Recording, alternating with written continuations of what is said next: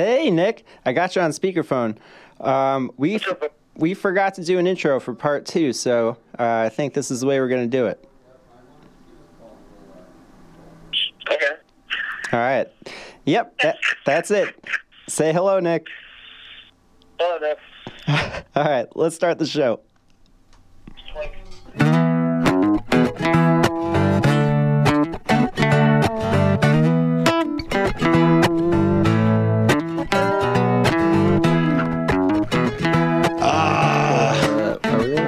We're fucking rolling. We are rolling right now. I had 8 beers. I didn't see you. Wow, you're quick. I had 8 beers. I'm in it to win it. 8 bears. Pitter patter. Let's get at her. Dud bears. TikTok, start the clock. All right. We're in part 2. We're in fucking part 2. Jesus Christ. I can't believe we're already here. Yeah, this is a lot of fun. Okay, so, who asked the last question? Hey, pause real quick and just rewind. It was me. We were talking about the favorite instruments. Yeah, we figured that out. Yeah, glad we figured that out. We went back. On saxophone. Yep, we totally went back. Yeah, it's totally the sexiest fucking instrument. Totally the sexiest instrument. Just one vowel away. Saxophone. Man, it is a sexy instrument. Okay, so I've got another question for you. All right. Dylan, this is a personal question. Oh. Uh-oh. And you can refuse to answer if you want. Okay. Because if it was like the Bloodhound Gang or something, you can lie and change the answer. But I'm not proud. What was the song that was playing when you lost your virginity? Oh. There was no music. Oh, really? Yeah. Woof. Swinging it. Really? Yeah. Nothing? I won't go into details. Foul tip, buddy. But no music? But yeah, it was just kind of a spur of the moment thing, and there was no music, and that was the time before smartphones, so that was it. I remember. Just a quiet room. Really? Mm-hmm. That would have just bugged the shit out of me. That would have really just pissed me off. Really? Yeah. Nothing? No rhythm section whatsoever? No. Nothing. Just very intimate. Okay. Did you have fun? Yeah. I won't ask her name. That's impolite. Yeah, no, it was a lot of fun. I think it was also one of the it was either that time or the next time, but something really funny happened, and I won't go into that either. But okay. It was very enjoyable. All right. But nothing was playing, huh? No, nothing. Just the sound of 2 awkward kids breathing on each other? Yeah. Wow. I mean, that's hot too, but I will say though, it was after a show that I played, so my music was still there. Kind of. How old were you when you lost your virginity? I was 20. Okay. Mm-hmm. Okay. Yep. No shame in that. No, I know. Yeah. You kind of paused before you answered. Like, it's a straight up. No, I had to remember if I was 20 or 21, but yeah, I was 20. 21, that'd be kind of a shame. Kind of sad. Yeah. But if it was like 19, 20, that's still you can. I was a shy kid. You know. No, it's fine. I was a shy kid too. Like, I didn't. I kind of had the mindset that, like, if I did, when it was going to happen, I wanted it to be the right time, and it was totally the right time. It was great. Yeah, it wasn't the right time when I lost my virginity. Oh. I don't remember the song, but it was Ace of Base. Which one? Don't Turn Around, or I Saw the Sun? Don't turn around. No, it wasn't Don't Turn Around. It wasn't I Saw the Sun. I can't remember. I can't remember the name of the song. Shit. All That She Wants? Is Another Baby? It might have been. Like, yeah. It was Ace of Base. All That She Wants. Man, the implications. But I was 14 when I lost my virginity. What? Yeah, but it was awful because we were 14 and had no fucking clue what we were doing. Yeah, I can only imagine. And then it was another year before I even dated a girl. But I had sex again when I was like 15, 16-ish. But yeah, my losing my virginity was a mess with music by Ace of Base. So like it was a 90s movie. Wow. It was really bad, but it was whatever. It's a good story. I learned a lot. I did learn a lot. I learned what not to do in those moments. You know, I came off weird. Yeah, no, like it wasn't like I like don't punch her. No, I learned you know, I learned how to take my time after that first time because I was an idiot. I was a guy on crystal meth in a crystal meth store. I was like, I want it all. Oh, I'm just gonna touch everything. Like I just went in like full tilt. Just had no clue what to do. I just knew I wanted to do it all, and like everything just it just went to shit in like I don't know, in a minute and a half tops. Wow. It was a mess. But yeah, it was Ace of Base playing. That I cannot get out of my head, and and there's been times where like I've been in a car making out with a girl like over the years, like you know. Not recently, because when's the last time I fucking listened to Ace of Base? But like, I remember like years later, like making out with girls in my Buick. I love that car, but like Ace of Base would come on the radio and we're making out, and I'm like, we're gonna change that real quick, and like and then like can't do this. It's like and then like you know like debating like do I listen to Flirting with Disaster, do I listen to you know For Those About to Rock, because I'm just stuck there with FM, like I'm going between DHA and 104.3 and like all right fine, let's go 104.3. I'm happy to say I don't have any I don't really have any uncomfortable romantic memories tied to any particular music. Okay, well, all right, well, so you didn't have any song playing when you lost your virginity. Can you remember a song that was playing when you were having sex and it was like all pistons firing, everything's going right. This song is perfect. This is the perfect jam for our hips to smack against each other too. I mean, Justin Timberlake's always good. All right. Yeah. Okay. I can't say no to that. I don't think I've ever deliberately gotten busy with Timberlake playing in the background. Well, I kind of feel like that, you know, whether he would admit it or not, I feel like that's what he wants. Oh, he's definitely making music. Like that's his go-to move is making the baby making music. And that's why I love covering. I love baby making music. Like you know the one until the end of time. Yeah. Yeah.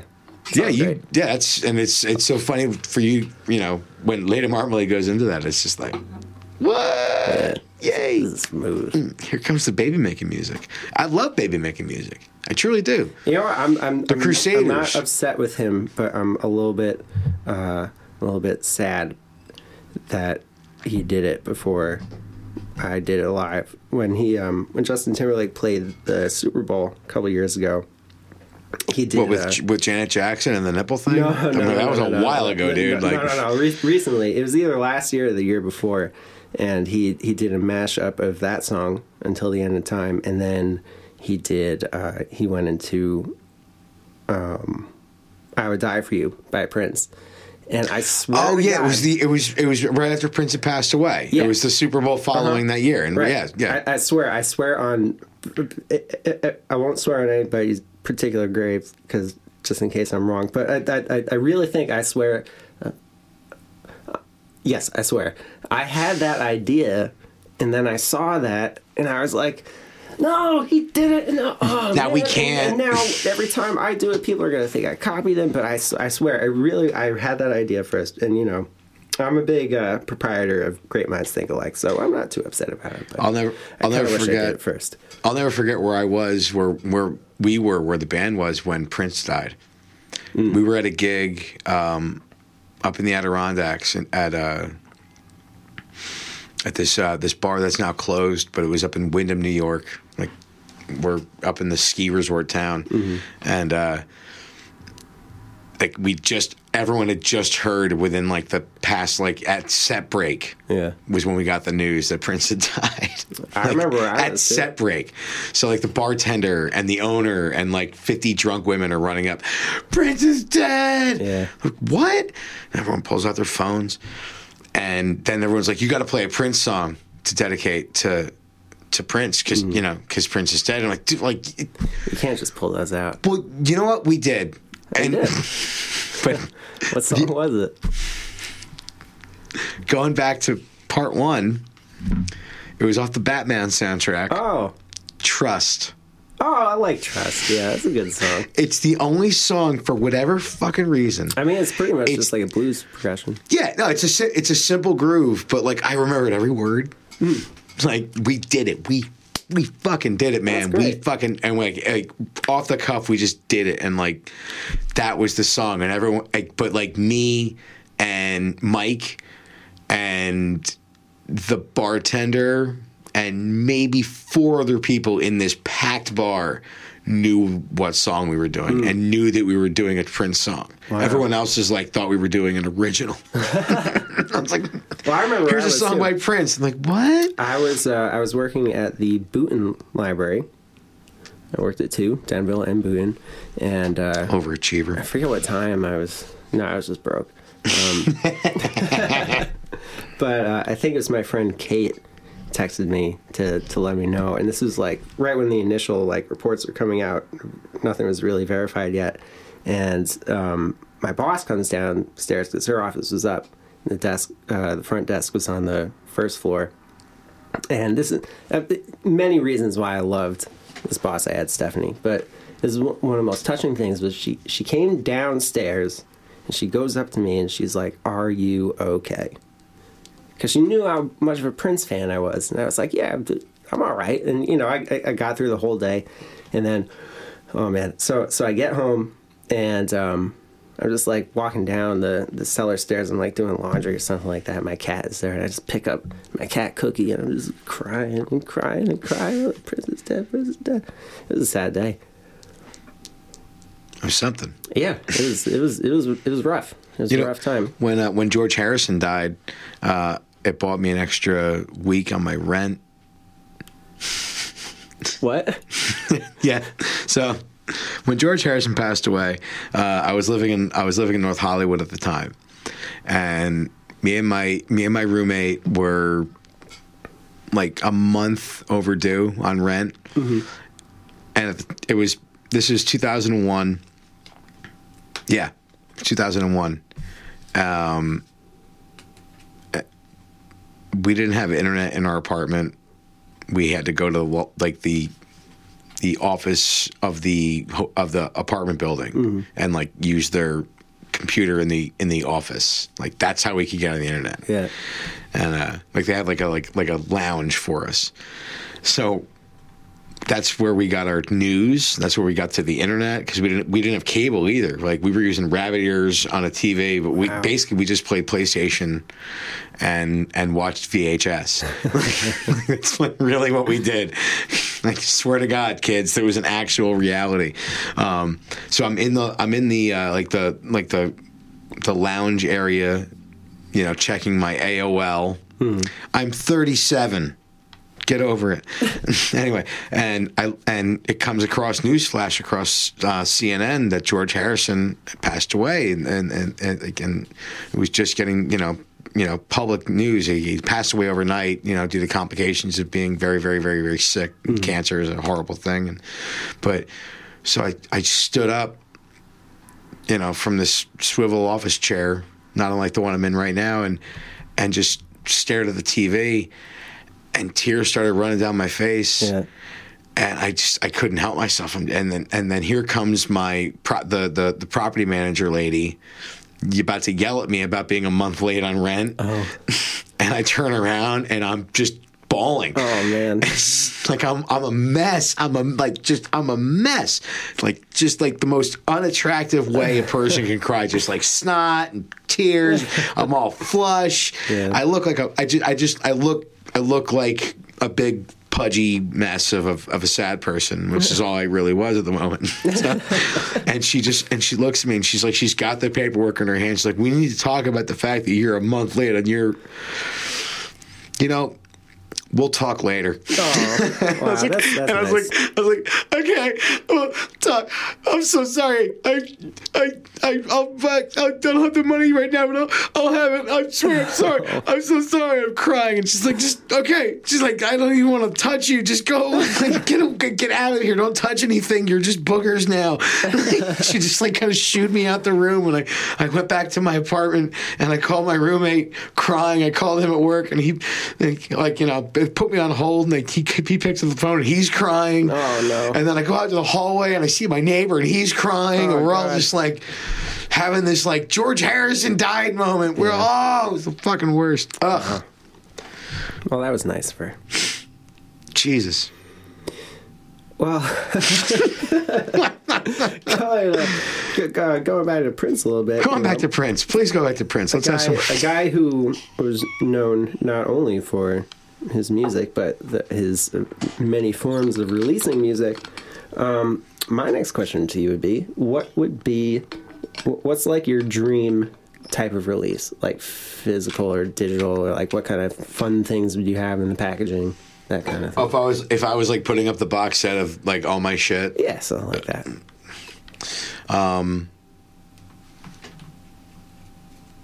Probably do like a vinyl Blu-ray release.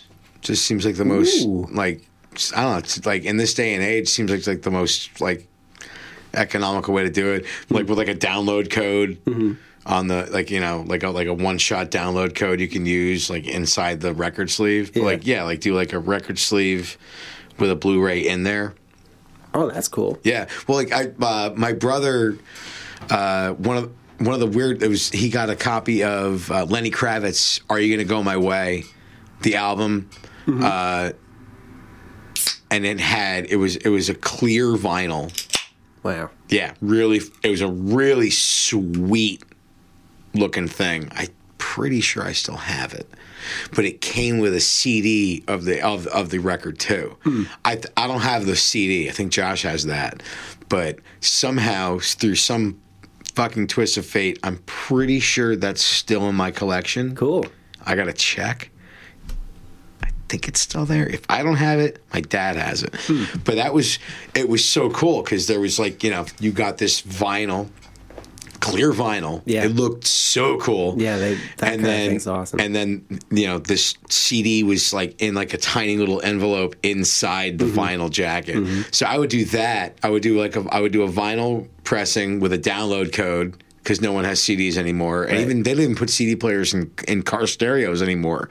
Oh, jeez, It's crazy. Like newer cars just don't have CD players. Oh, It's like just plug your aux cable in and listen to this really bullshit, compressed version of the song you want to hear. Anyway, that's a high horse for a whole different race, but yeah, I would do that vinyl with a download code and a Blu-ray with like the making of some kind of like bullshit like set of music videos. I would love to do a bunch of music videos. Cool. That's actually one of the. It's weird. There's been a few songs that I've written in the past like 5 years, and like I was really visual when I was writing these words, and I had this whole scenario. I was writing a music video when I wrote the song. Huh. And I don't know if you've heard Time to Spill. We haven't released it yet, but we've played it out a few times. Well, if you've done it's this slow blues jam. But I have this really vivid visual of what I would want that music video to look like. And it's like it's kind of like a film noir / porno version of you ever see True Lies? No. Arnold Schwarzenegger and Jamie Lee Curtis? No. Another movie All I right. haven't seen. Well, I'm not going to spoil it for you. I'm just going to say, for those who know what I'm talking about, it's that scene where Jamie Lee Curtis is doing all the sexy stuff. But like I'm picturing like a black and white film noir version of that. And that's what I had in my head when I wrote this song called Time to Spill. And, yeah. But yeah, I would love that. That would be the way to do it. Yeah. How about you? What would you do? I pretty much have the same exact idea. I'd love to do a double album. Oh, okay. And my magnum opus. Gotta one up me somehow, right? You dick. I just want to make it huge. Just like the ultimate package that like people are gonna want to have would be like a double album, probably like a live CD of older stuff, like reworked stuff. Like my music is. It's always changing. I record it myself, and then when I get the band together, it's bound to change. So I'd love to have. It has to. Yeah, I'd love to have some of those live versions on wax, as the kids say, and then I would include a DVD or a Blu-ray also. Maybe not like necessarily music videos, but just like behind the scenes with the band bullshitting, doing funny stuff. I know. Yeah, I feel like maybe it's an action figure of myself. I feel like it's interesting. I still buy DVDs and Blu-rays of movies and TV shows that I love because I love listening to directors' commentaries on certain shows. Right. Not everything, but like the Venture Brothers. Oh. I have every season on DVD or Blu-ray, and I buy them because I want to listen to the commentary from the creators because. Most of the time, they're just chain smoking cigarettes and like bullshitting while watching an episode. Like they'll get so off tangent, it just takes so many left turns, and they can never make it back to what they were actually started talking about. You know what? One of my favorite. I don't. When I was younger, I used to like all that stuff. Now I kind of I don't know. I don't really have time for it. But one of the most recent director's commentaries I watched that I loved was the Wayne's World director's commentary. That was really cool. I've never seen that. Oh, you gotta watch it. I have it on VHS, but it didn't come with director's commentary because it's not. fucking VHS. I just got it on Blu-ray. I've been buying a lot of Blu-rays of like old stuff like that, like Wayne's World. Bill and Ted. Here's my thing. Like I have a nice, solid couple boxes of VHS. Mm-hmm. And because I have that, and I have an old VCR like in the closet too, like next to it, I refuse to buy movies that I already have on VHS because I don't have the VHS player anymore. Really? Yeah. You need one? There's one. I have a spare. There's one in the house, but I also don't really know where all those tapes are either. I have a spare if you want it. Sure. Like it doesn't have a remote. Oh, that's fine. So you'll have to if you want to pause it, you got to get up and. Well, that's how I did it back in the day. Push the button. But that's how I did it. Between sticking saltine crackers in the VHS, I would also press the buttons. How did you do that once? Yeah, I have ruined a VHS player. My parents are like, "What the fuck?" And they opened it up. What are all these crackers doing in here? Yeah, I'm trying to remember. I can't remember which cousin it was, but we had one of my uncles had one of those top loading VCRs. Oh, I never saw one of those. No. Top loading? Yeah. Like the thing popped up? Like an Atari, you would pop the. No, it would this plastic box would pop up and open out of the top of the VCR, and you'd slide the tape in and then push it down.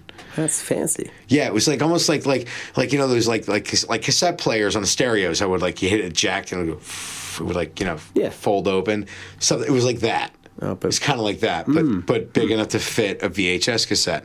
And but I can't remember which cousin it was, but I totally remember a jelly sandwich being pulled out. Oh God! Of a top-loading VHS cassette player, and I was it Uncle Steven? It might have been my cousin Danielle that did it. I think it was Uncle Steven. Maybe. Man, this is why I need to go to therapy. I've blocked so many memories, but I totally remember one of my uncles just flipping the fuck out because he's just pulling jelly sandwich out of his VCR, and it's never going to work again. No. That's it. No, you can't fix that. It's totally gone. It's done. It's done. Just really, just take it apart and sell it for scrap. That's all it's good for at this point. Oh, fuck. So is it my turn? It's your turn. All right. Well, Yeah, I guess this question is pretty good. Favorite line from a song? What's a line from a song that just... Oh, my goodness. You know, always makes you... a line from a song that always makes you smile. Yeah, let's go with that. A line from a song that always makes you smile. All right, so it's actually a couple lines. It's from the song called Love, Love, Love, Love, Love by As Tall as Lions. And it goes, right, the second verse ends with this like whole huge thing. And it goes into the chorus and it says, but to my surprise, no reason why, one day I woke up and realized, love, love, love, love, love. After some time, it's something I find true. Love, love, love, love, love. And this is the line. Love's not a grave. It won't decay on you. Love, love, love, love, love. And then I like this line too. So many days I was afraid of love, love, love, love, love.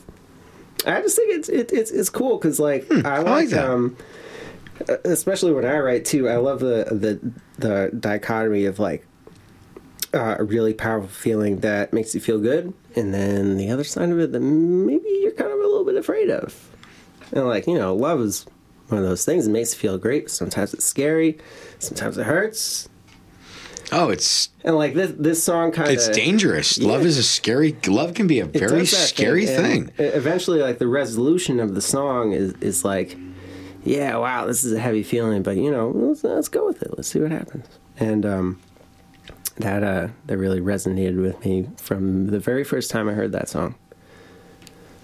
That's a good one. Yeah, it's a good band I like too. That. I'm not too familiar with them. Check them the fuck out, dude. Okay. Well, I guess mine would be this band you might have heard of, the Led Zeppelins.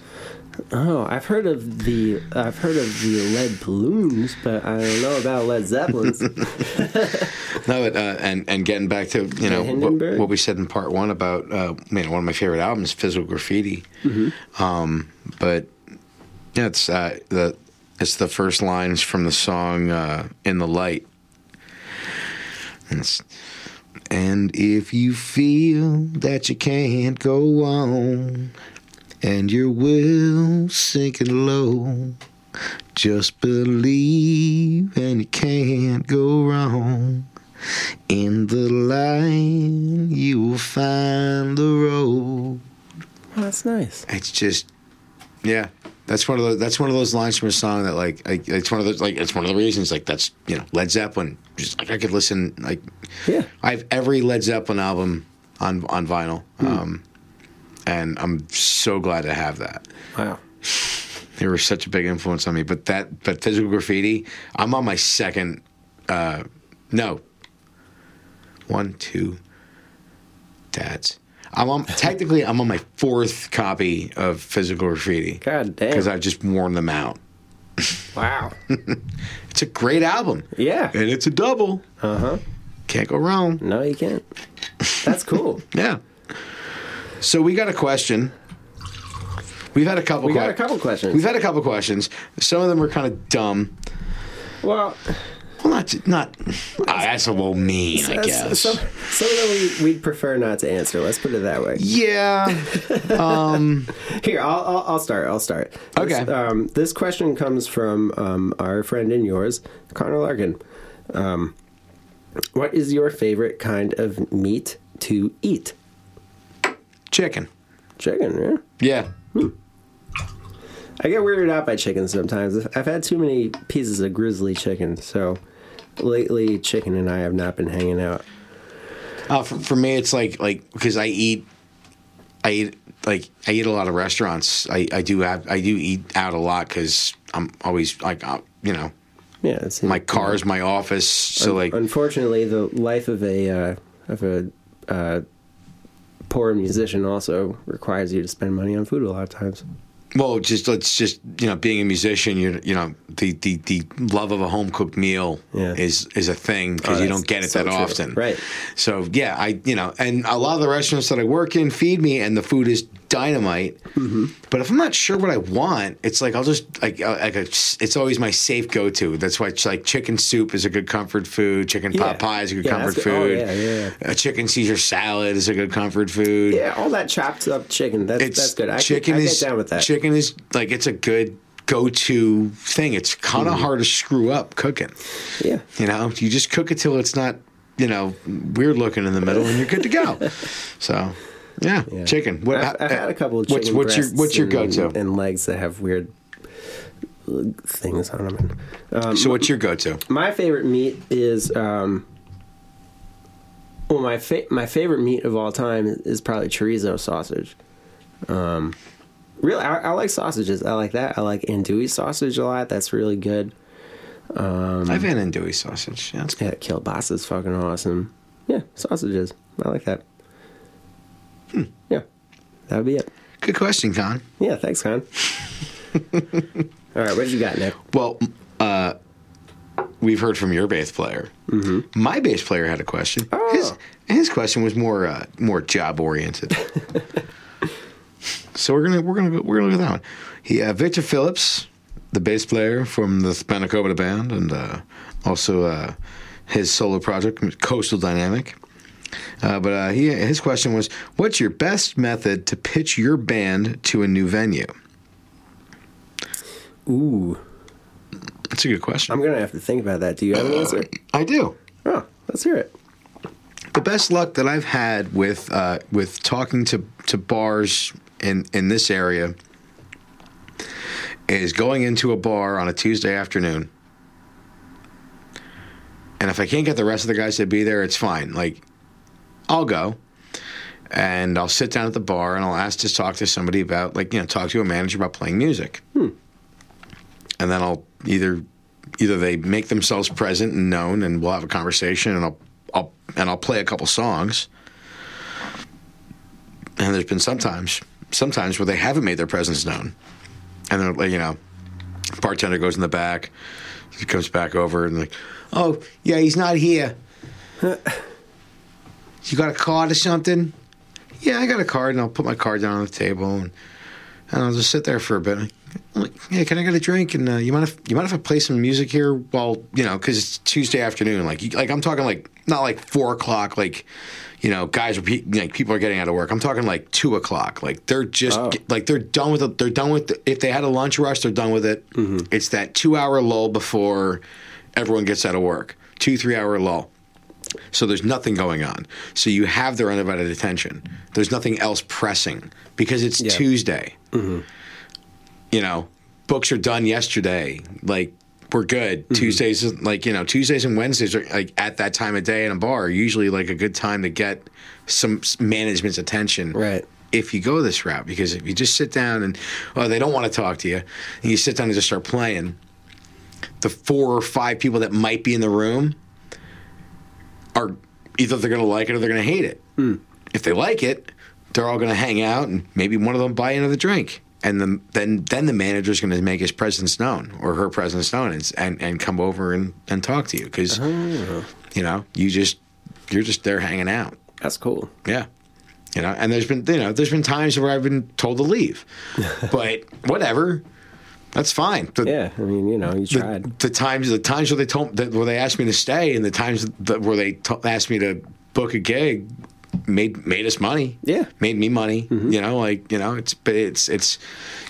Oh yeah, for every you're gonna get rejected 1,000 times. Yeah, and I feel it's important to be really comfortable and casual with the idea of rejection, mm-hmm. and just getting used to it because you're not for everybody. Right. There's a market for me. There's a market for Geddy you. Lee. There's a market for Geddy Lee. There's a market for everybody. Mm-hmm. It's not, but there's the idea of everything's going through the same pipeline and everything is the same. Yeah. And everything will fit in the same room is just not. It just makes no sense. So there's venues that you guys have played in that we've played and you continue to play there and we don't anymore. That's where. What the fuck? Oh, we can't say. No, now I'm a little mad. What the fuck, dude? I'll tell you later. Yeah, all right, well, we're gonna talk about this. I'm gonna fix that But because, yeah, like, you know, if they like us, if they like Spanakopita, they're gonna love Lady Marmalade. Yeah, like, you know. there are things that work at certain establishments that, you know, the sound has a lot to do with it, and the clientele has a lot to do with it too. Yeah, well, you know, That's the way it and is. just, you know, picking your battles. It's, and you know. But so what's your method? What's worked best for you guys for getting for venues? So, well, don't take this the wrong way, fellas, but I think it's mostly thanks to me, doing like open mic nights at everywhere, and you know, including yours, and also karaoke nights. Like, I'm in a good position because I'm a singer.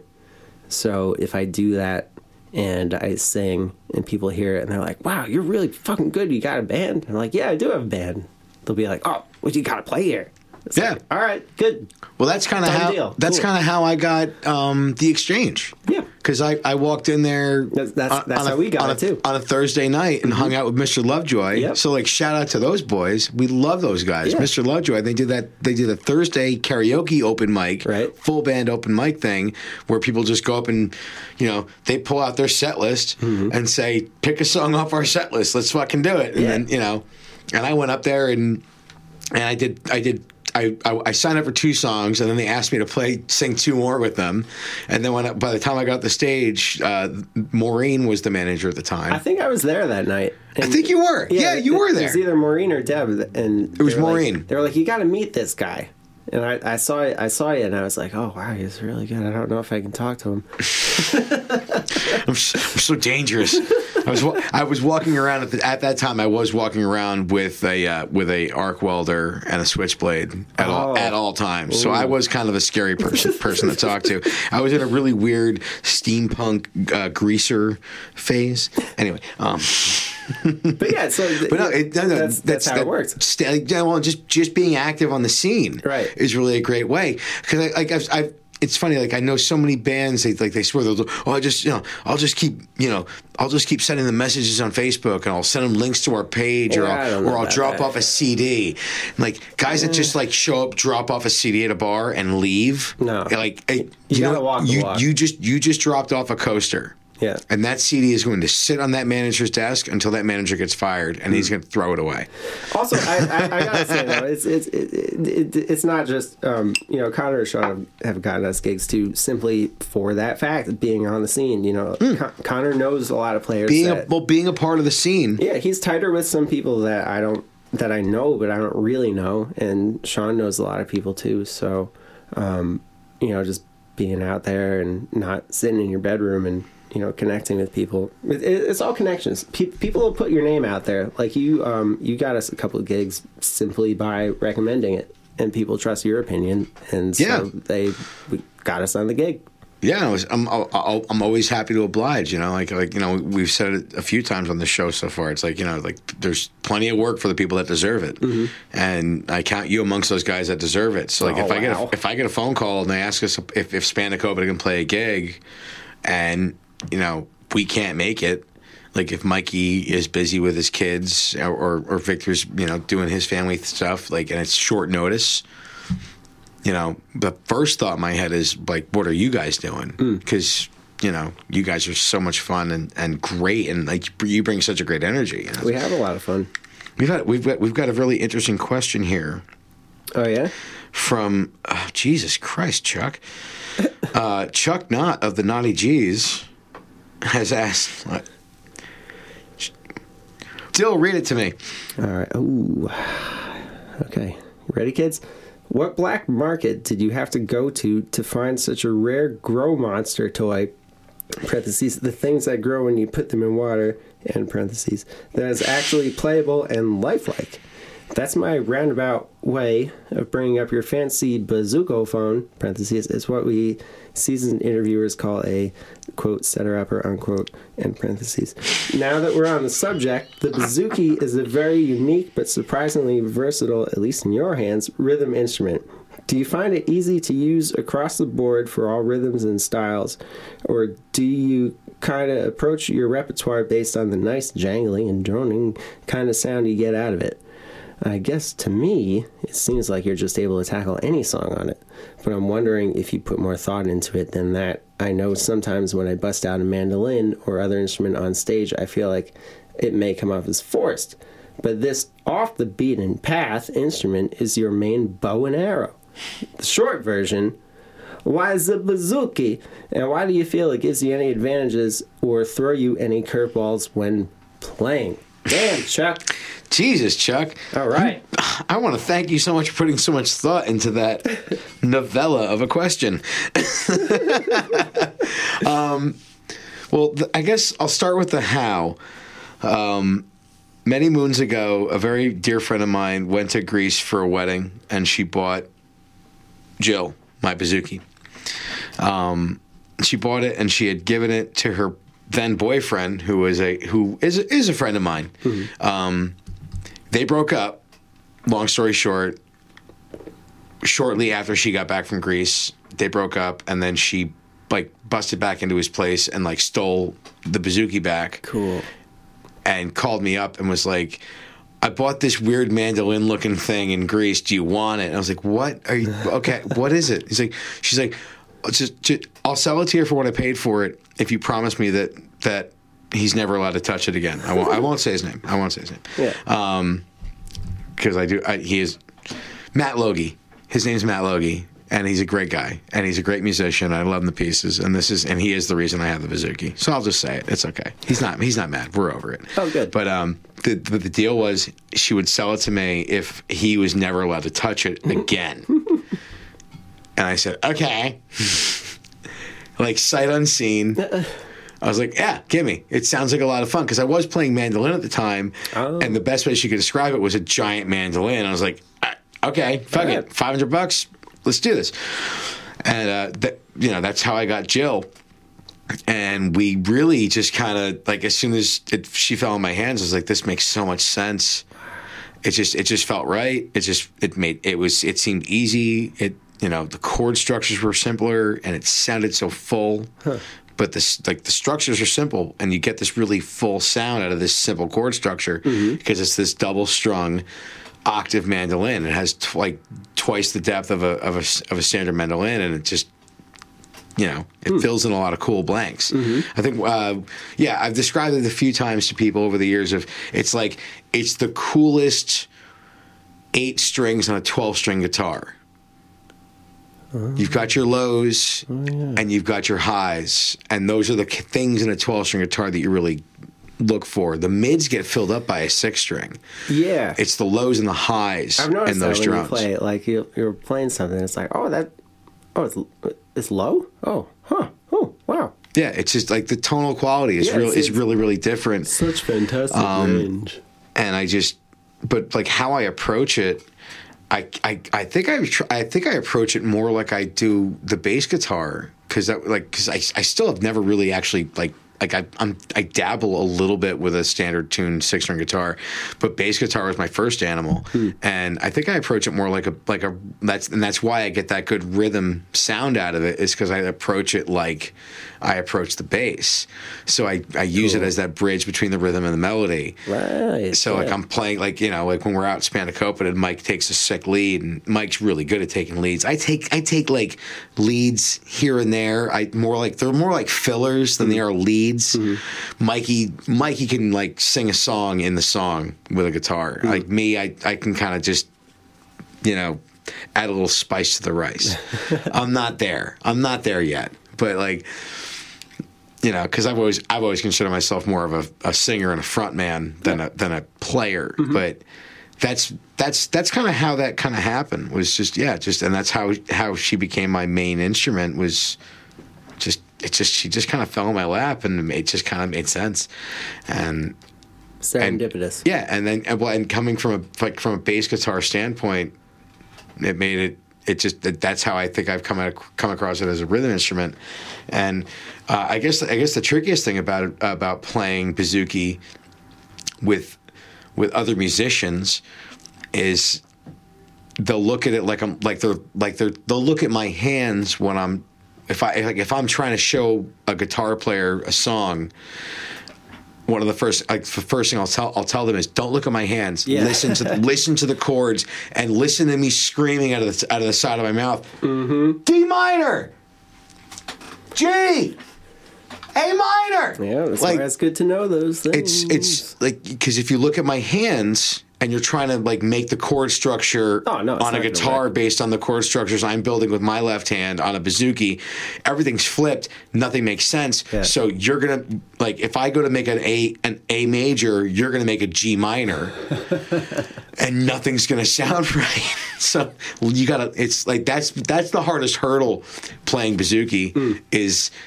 getting people to listen to the chords and listen to me telling them the chords and not look at my hands. I can look at their hands and figure out what chords they're playing, but they can't look at my hands. Oh, wow. Unless they play mandolin or banjo or violin or like something that's tuned in G. Like that's cool. That's one of the coolest things about music is that, not everything is standard. Yeah. Oh no, it's there's no wrong way to learn things. That's not true. Yeah, no, like there's bad habits you can form. Well, I feel like Lindsay Lohan would not be a good music teacher. Probably not. Yeah, she had an album, Yeah, it was nice. Yeah, it's that one song. I forget. I don't know. It was the theme song to her reality show that she had last year. I don't want to talk about it. We got a question from Jill Knott. Chuck Knott's friend, wife. Yeah. They're married, dude. They've been married. I was trying to think of a funny way to say it. And they've been married for 2 years. Yeah, that's true. Also a guest. And we just went to, but I just went to their wedding, 2 months ago, a month ago. So it's true. The rumors are true. The rumors are true. Yes, they were married a long time ago in a township far, far away. I like this question a lot. What was your favorite songwriting experience? I didn't see that question. It didn't pop up on my feed. Oh. Are you on the Wi-Fi? Yeah. Maybe that's why. I swear it's there. I'm looking what was the question again? What was your favorite songwriting experience? You first. Me first. Yes. I think it was probably when I was writing my EP called Roger's Place, which was a few years back. You can find it on Spotify.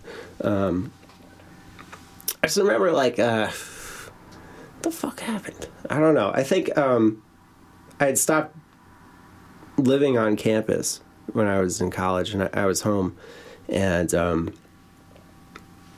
had this whole section of my house to myself. I had all my music shit in there, and at that time I was like studying a bunch of things. Like my mind was just like so active constantly, and I had all this time to myself, and I would just be writing and writing and writing all the time, and staying up till 4 a.m. playing guitar, and I wasn't 21 yet, so I couldn't buy alcohol, so all I had to do was music. Just a shitload of Mountain Dew. Just things they just happened really naturally, and also I hadn't really been paying attention to guitar technique or which notes I was playing, so all these things were so mysterious, and I was like, why does this sound good? Why does this sound good? And then years later I've figured all that stuff out, but it was just very mysterious and enjoyable, and my mind was just buzzing all the time, and that was probably my favorite record to make. Also recently, earlier this week on Monday, I got an idea for a song. It's called The Airing of Grievances. It's a holiday song of sorts. And, it is totally a holiday song. It was really fun. I love coming up with ideas in the shower, and this one was cool because I got the riff and a couple of lines, and then I just took a voice memo real quick, and then I had to go to work, and I finished the whole thing in 2.5 days, and that never happens ever I sit on stuff for so really long. because Yeah. like for me, if it doesn't all come out like I know. I remember you saying that. Yeah, I'm the total opposite. I gotta let it. I gotta bury it and let it grow. Airing of grievances, because for those, maybe some of our younger listeners don't know about Seinfeld, but Festivus is a holiday. Mm-hmm. It's a secular holiday. It's a real holiday now. Yeah, December 23rd. That's when it is. All right, so I got time to record it. You've got time to spruce it up and record it. December 23rd is Festivus. And if you're unfamiliar with it, it involves fighting with relatives and screaming at each other and a aluminum pole in the middle of your living room. Right. I will say none of the lyrics are about my family. You're safe, guys. But it was fun. I came home from Thanksgiving dinner and I kind of had some semblance of a demo track recorded, and I just kept drinking and recording, and it was great. And I was up till 6 in the morning recording the whole thing. That's when I got a text. Yep. I woke up. I'm like, wow. And I was like, it's funny. When I get in the zone, there's no stopping what's really funny is we're usually up about the same time. You usually go to bed about 4:30, 5 o'clock. Yeah. And that's usually around the time I go to bed because we're both lunatics. But thanks to turkey and a shitload of antipasta yesterday and shrimp that were this huge shrimp. We we ate good yesterday. We ate really good. Did you pass out? I certainly did. When I got home from going to my grandmother's house and having dinner with my mom's side of the family, and then going to my Uncle Tommy's house and seeing him and my grandma and my other grandmother and his sons and friends and having dessert there, I got home. I had one more drink. I shot some Nazis on Call of Duty for good measure, just so I know I would sleep good. Took a shower and was out. It's I think I was asleep by 2 o'clock last night. Wow, which is mad early for me. That is crazy early for me. Yeah. And then I woke up to these texts from you, and I was like, fuck, I fell asleep early. That's okay. I felt bad when I got the text, I missed him. No, that's all right. Because we're usually up texting at that time, because that's when we get the stupid ideas. No, I knew I had no business talking to anybody, but I had to send it to you. Well, you can talk to me, because I'm up that time. Oh, man. Yeah. What was your favorite songwriting experience? That's interesting. Because when I first moved to Phoenix, and it was one of those other times in my life where, because when I first moved out there, very little income, so I didn't have cable or internet, so my life was my DVDs and my PlayStation 3.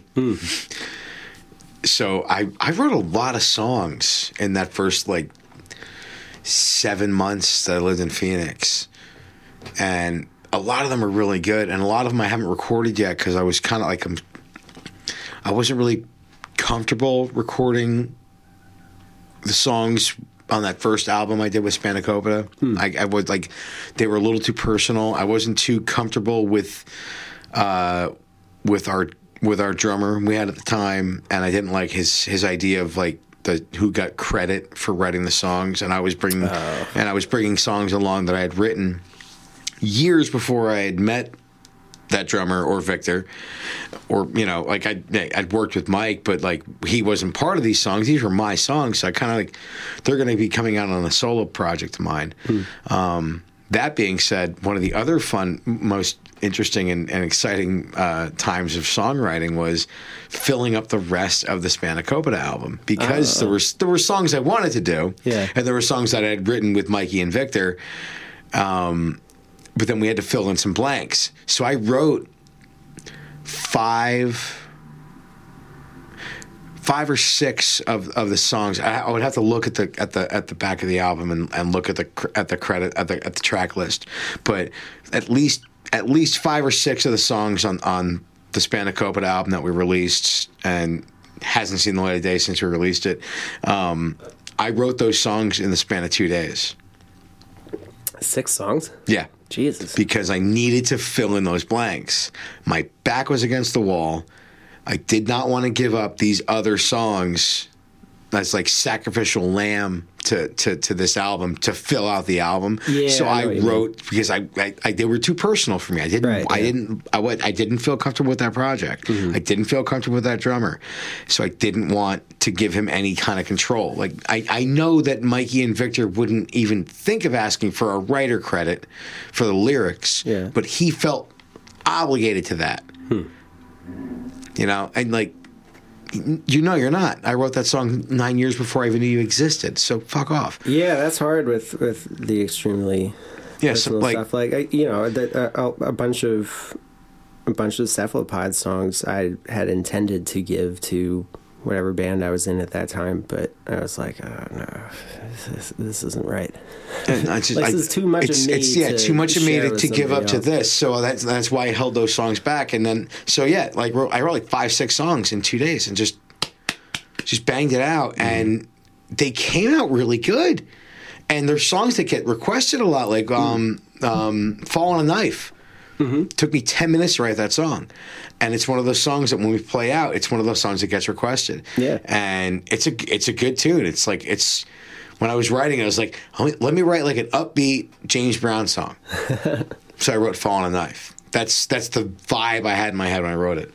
But yeah, no, that's, you know, those are the two of the best songwriting experiences of my life. Cool. And it's just the way it goes. Cool story, bro. Tell it again. No, it was really cool. I didn't mean that tongue in cheek. I was very enthusiastic about that. Jill has a bonus question too. Yes, we have time for this. Do you have a favorite show that you've ever played? Ooh.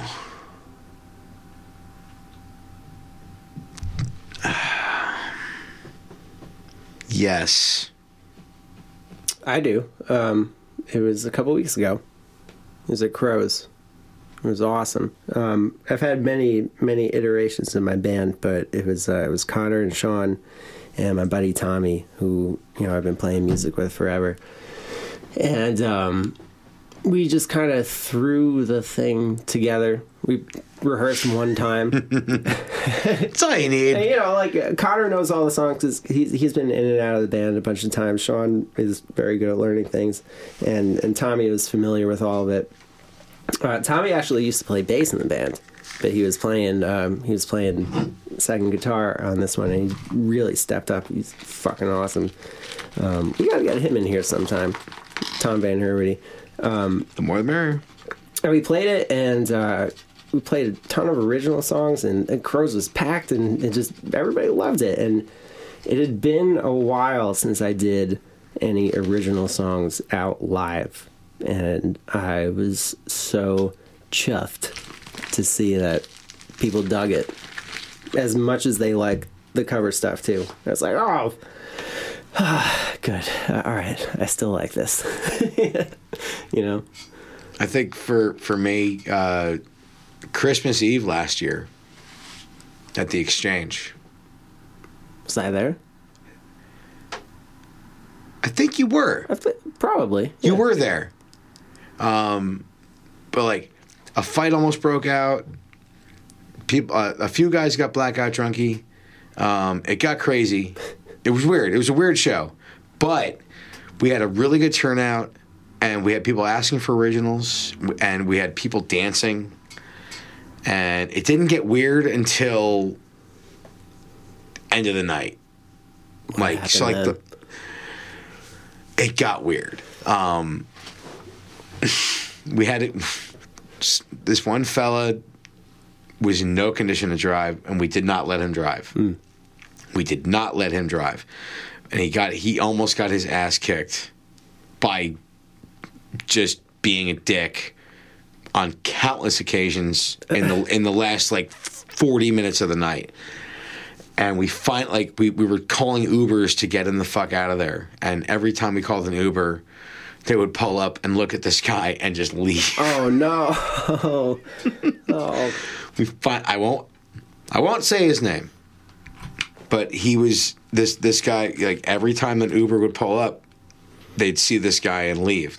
Every there was like 4 or 5 Ubers came by, and finally, I can't remember who finally agreed to drive him home, but like I had to roll the dude over to get his wallet out of his back pocket so I could find his address. Oh no! So like, yeah, can you take him home? I can't remember the guy's name. And this is your favorite show experience? It was a great show. Everything up to the last 20 minutes of the night was epic. Okay. Everything leading up to that was epic.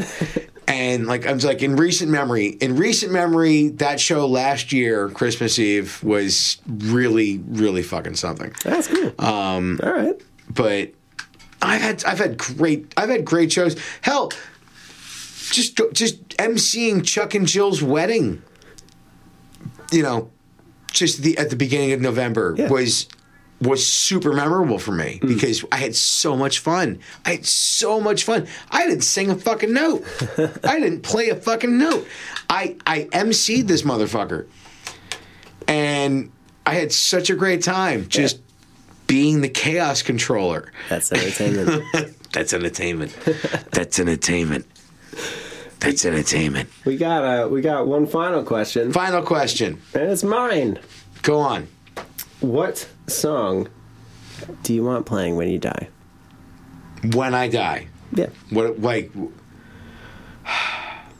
that raises a lot more questions still. Yeah. How do I die? All right, so I've thought about this, so I guess I'll answer it first. So I want to die in a space battle. And as my ship is getting blown up, I want the song %sign by Cloud Kicker playing. It's really epic. And you're gonna look it up. Don't play it now because we don't need to deal with royalties and shit. But folks, look up the band Cloud Kicker, and the name of the EP is like it's like a bunch of those brackets. It's just a bunch of symbols. But the song name is the %sign, like literally a %sign. It's the most epic song I've ever heard in my life. And if I'm ever in a spaceship and it gets blown up, that's the way I want to go, and I want that song playing on the spaceship radio. Okay. All right. I'm just gonna preface this with I've given this zero thought, because you just asked me this question, so I've given it zero thought. I've given it no thought whatsoever. But how I want to die. I want to die having sex. I'm not very good at a lot of things, but that's one thing I'm okay at. But I don't really care what song is playing while I'm having sex for the last time. But when the heart attack hits,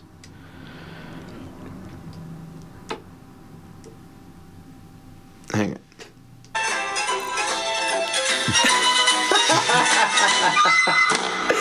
Oh my God.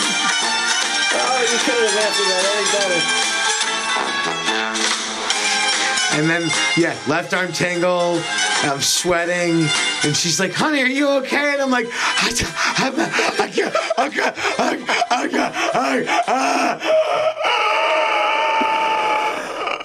Wow, I'm gonna have to change my answer. That's how I want to. Yeah, boom, boom, boom. That's what's gonna. It might not be playing on the radio when that happens, but that's what's gonna go through my head. Well, on the when I'm croaking of your life. That'll be it. All right, let's go smoke a cigarette and then we'll play a song. All right. Sounds like a great idea. Cheers, buddy. Cheers. All right, so this is a song I wrote like 12 years ago. I never really settled on a title. It was always like loosely titled Not So Distant Destiny. And I wrote it about a very pretty girl. It's cool. There's worse titles it could have. Oh, yeah, no, it could have been called, McClunky. You did it. You just had to go there, huh? Sorry. You fucker. It's not Call McClunky. So we're just loosely titling this one My Not So Distant Destiny. And yeah, we're in B flat. Yeah. Just to fuck with people. Fuck it, we'll do it live.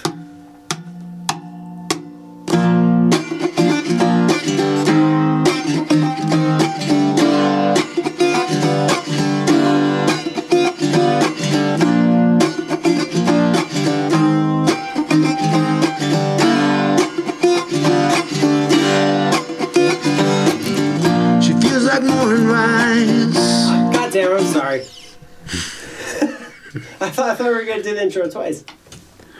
We did. I mean 4 times. Ah! It's up to you, however you want to do it. Like that. All right, so we'll do it just the way we did it, but I'll come in on the walk down. Yeah.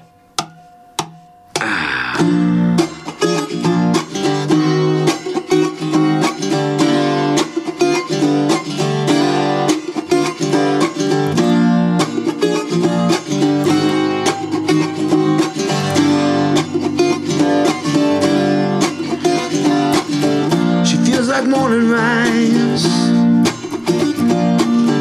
I see her every day in my mind.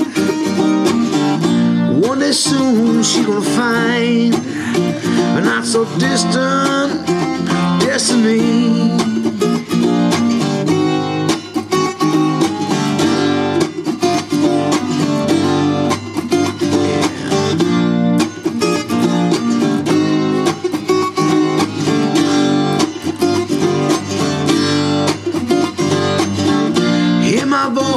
In the breeze, you see my eyes wherever you please. I'm holding on to the keys to my not so distant destiny.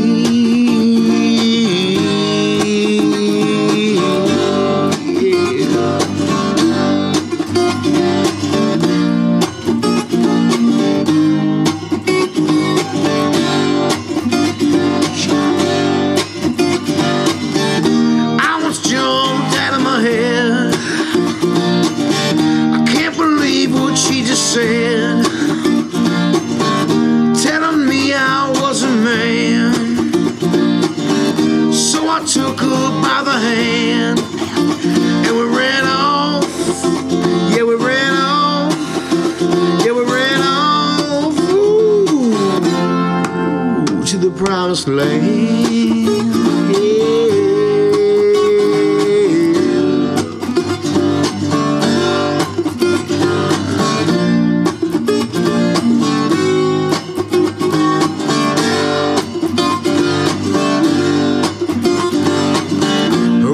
Burning into me,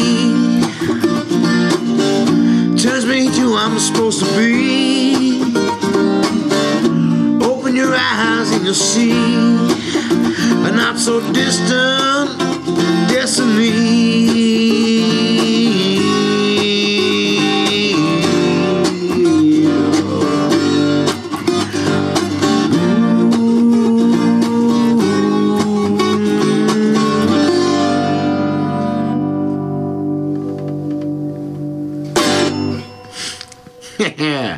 Yeah, so that's one of mine. That's one of my little tunes.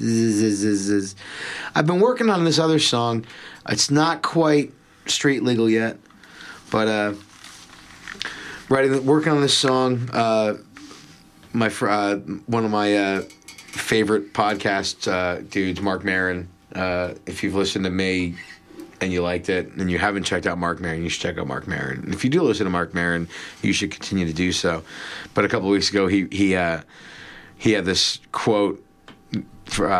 He woke up from a dream with this phrase in his head, and he said it so many times, and it's resonated through my skull so harshly. The audience will end before the symphony, and it really, it's just, I don't know how or why. I do know exactly how or why it's stuck on my head so hard. But I'm working on this song, and I'm I'm almost there. I'm thinking we're gonna mess with it next week, All right. and I think we're gonna put it out on this thing here next week because I really like it, and I hope he likes it too because he inspired me with that one little half a haiku. He inspired me to really think about the whole. It says a lot. It really does, and it's like as a performer, it really kind of like resonated through my skull. So, but yeah, so that was one of my songs, and this has been part one of this Q&A podcast that we've done. 2, just in case we got mad at water. I just said it. But yeah, this has been a lot of fun, and we're gonna do this again. Yeah. I think we're gonna do this again. I think you had some really good questions here, Dylan. I know. I like to think I did. I think you did. And be on the lookout for our Christmas episode. The Christmas episode Coming up. We're still working on the details, but it looks like we're gonna be videoing. We're gonna do like an AV, like an actual Christmas special with we'll put this up on YouTube, I guess, or something, and you'll be able to see this Christmas special happening. And I think we're going to be doing this at my friend Blaine's workshop up in Apacong. Blaine's also responsible for fixing my microphone. Yay! Let me take a little moment here. I'm going to jump on a soapbox. I'm a little miffed with Shure microphones because I'm speaking to you folks on a really nice 55 SH, right? Is that the? I don't know. Cripes. Where's the box? Where is it? Oh, it's outside. It's outside. Shit. All right. It's a really nice old school ribbon mic, and I bought it in January of this year, and it broke. And I got in touch with Shure, and they said, we can mute that guy. I got in touch with Shure, and they said, ship us the microphone. We'll fix it and send it back. And I said, okay.